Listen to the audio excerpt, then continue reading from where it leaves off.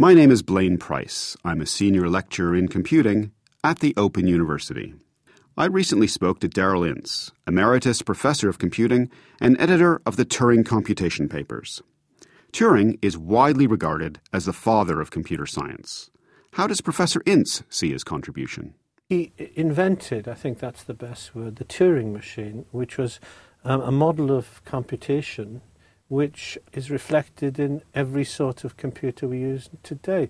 The computer in my iPhone, the computers in a large scientific establishment, the computers that are attached to the hull of a ship which measure temperature for climate researchers.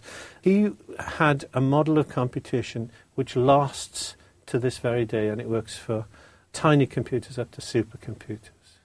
And can you explain briefly for us what his model of computation is? Well, it's based on a tape machine where the computation is carried out by a tape moving under a head. The sort of advantage of that is that it, for example, simplifies the description of an algorithm. Okay? If you look in any book on the theory of computation, almost the first thing you meet is a Turing machine.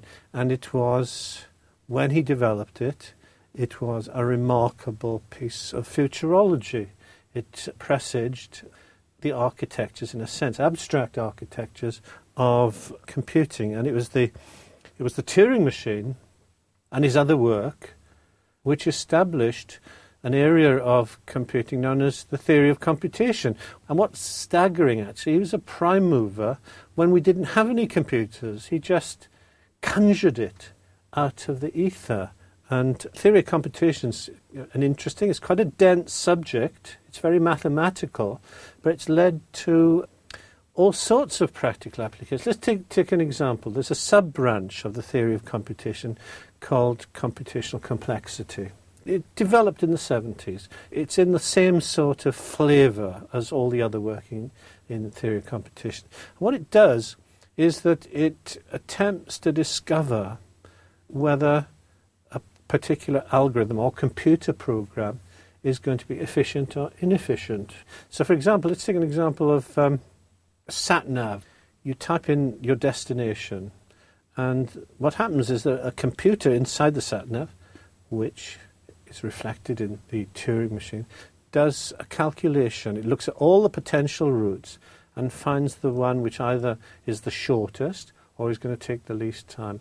And Turing didn't work in the theory of computational complexity. However, what is certain is that he established the whole discipline, of which that is a subdiscipline, and where we can now say, yeah, that sat-nav application is going to run in a certain amount of time.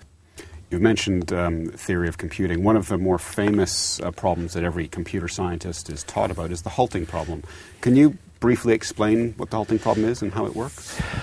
The halting problem is, if you're given a description of a computer program, you have to decide whether that program finishes running or continues to run forever. So it's an example of a decision problem, a problem where you have a yes or no, and it's one of the key results in the theory of computation. It's easy to formulate and impossible to solve using a Turing machine. And what is important about the halting problem was that inside it there was a formal definition of what a computer is and what a piece of software or a computer program was. Highly theoretical piece of work. It's not something you'd put in front of the readers of a newspaper or a magazine. But it was another example of his forward-looking view of the world. You mentioned about some of his work, at least, being in unpublished manuscripts. Yeah. And today, he's, of course, in computer science, noted as one of the founding fathers, as you said, the Nobel Prize equivalent for computing. The Turing Award. Is the Turing Award. Yeah. But in his time, could you describe how he was regarded as an academic? Because he did a lot of his work that was unpublished at the time. What's interesting, perhaps not at his time, but he was regarded by a fairly narrow community as a leviathan. I think he was much bigger and much broader than that. What is profoundly impressive about his work is that it encompassed both theory and practice. On the one hand, he applied logic, for instance, symbolic logic or predicate calculus, what you like, mathematics, tough mathematics, to theoretical problems. And on the other hand, he was involved in solving real-life problems where real lives were at stake. You know, he was a cryptographer in which he used mathematics when he was involved in development of computers. And I think when I edited the computation papers, he was, in a sense, somebody who was recognized by computer scientists and by mathematicians, but not in the wider world as that. You mentioned some of the breadth of his work. Could you tell us a bit about some of the work he did that doesn't quite relate closely to computing, like the morphogenesis? Morphogenesis is an interesting one, and it's the one which he's still not known that well for. What he did was, I think it was in the early 50s, maybe 1951, is to describe the way that non-uniformity, things like stripes, spots, spirals, etc., arise naturally out of sort of homogeneous states, sometimes referred to as reaction diffusion theory of morphogenesis. And it served as a basic model in theoretical and computational biology to this very day. It's seen by some as a precursor to chaos theory.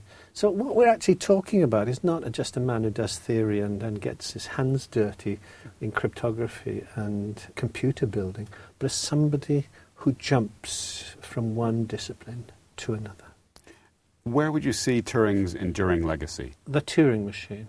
That will always be there as a key item. The fact that he articulated the importance of high-level abstractions and their utility. Too often we're forced as computer scientists and software engineers into going down to details far too quickly without having some sort of theory. He was a model for researchers, and he addressed the theory, the Turing machine, and yet he went down at Bletchley onto things like the Enigma code. And what Turing is a model for basic research. He's actually a much bigger model. He's a model for basic research and then goes out and does it in terms of detail, which a lot of theoreticians tend to avoid a bit. Another thing, he had a very panoramic view of his subject. He dealt with theory, computability, hardware, game playing, artificial intelligence, neural nets. He even presaged the mathematical theory of programming languages and software. So we're talking about somebody who, when computers were non-existent or when they were very, very primitive, was talking about stuff which we now regard as mainstream. Thank you very much for your time. The Open University. For more information, go to www.open.edu/iTunes U.